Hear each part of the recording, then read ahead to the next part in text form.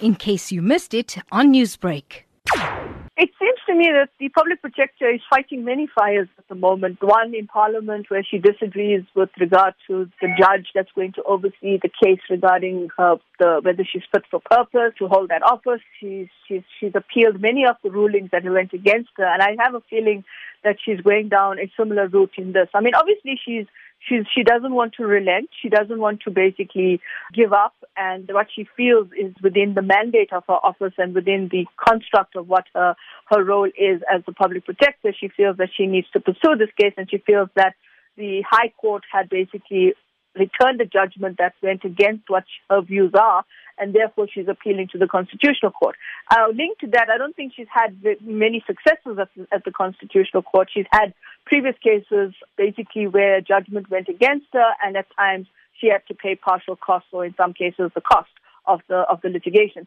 So I think here again, it becomes a question of whether she has understood what her mandate is, understood what the role of the Office of the Public Protector is. Mkhwebane did find that President Ramaphosa deliberately misled Parliament when he answered a question from the then DA leader Mmusi Maimane about a R500,000 campaign donation from Bosasa's Gavin Watson. The High Court in the Western Cape found that this finding was a reckless one. What are your thoughts on that? Here again is uncertainty between the party and the state. The mandate of the Public Protector's Office is a Chapter 9 institution as contained in the Constitution, mandated to protect the integrity, and where the integrity of the democratic space is brought into disrepute or there is a sense of being unraveled. Does this Constitution that gives the powers to the Public Protector's Office extend to the party?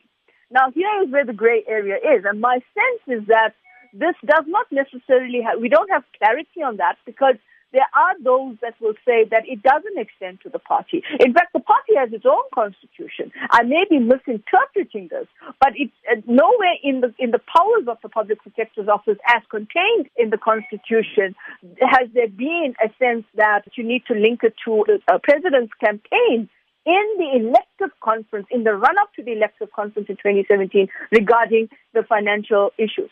If indeed we have legislation that has been passed theoretically but needs to be implemented about party political funding, and if that becomes a critical space, then I think we need to revisit what the Public Protector's Office and mandate is. But at this point in time, I think that you have to basically see that this issue is essentially something that captures us, because where does this party end and where does the state begin, or where does the state end and where does the party begin? Now, what does this mean in the context of going forward? If this was about misleading Parliament on the CR17 thing, how do we then bring this in the context of where the Parliament says to the Public Protector, we think this needs to be investigated? Newsbreak, Lotus FM, powered by SABC News.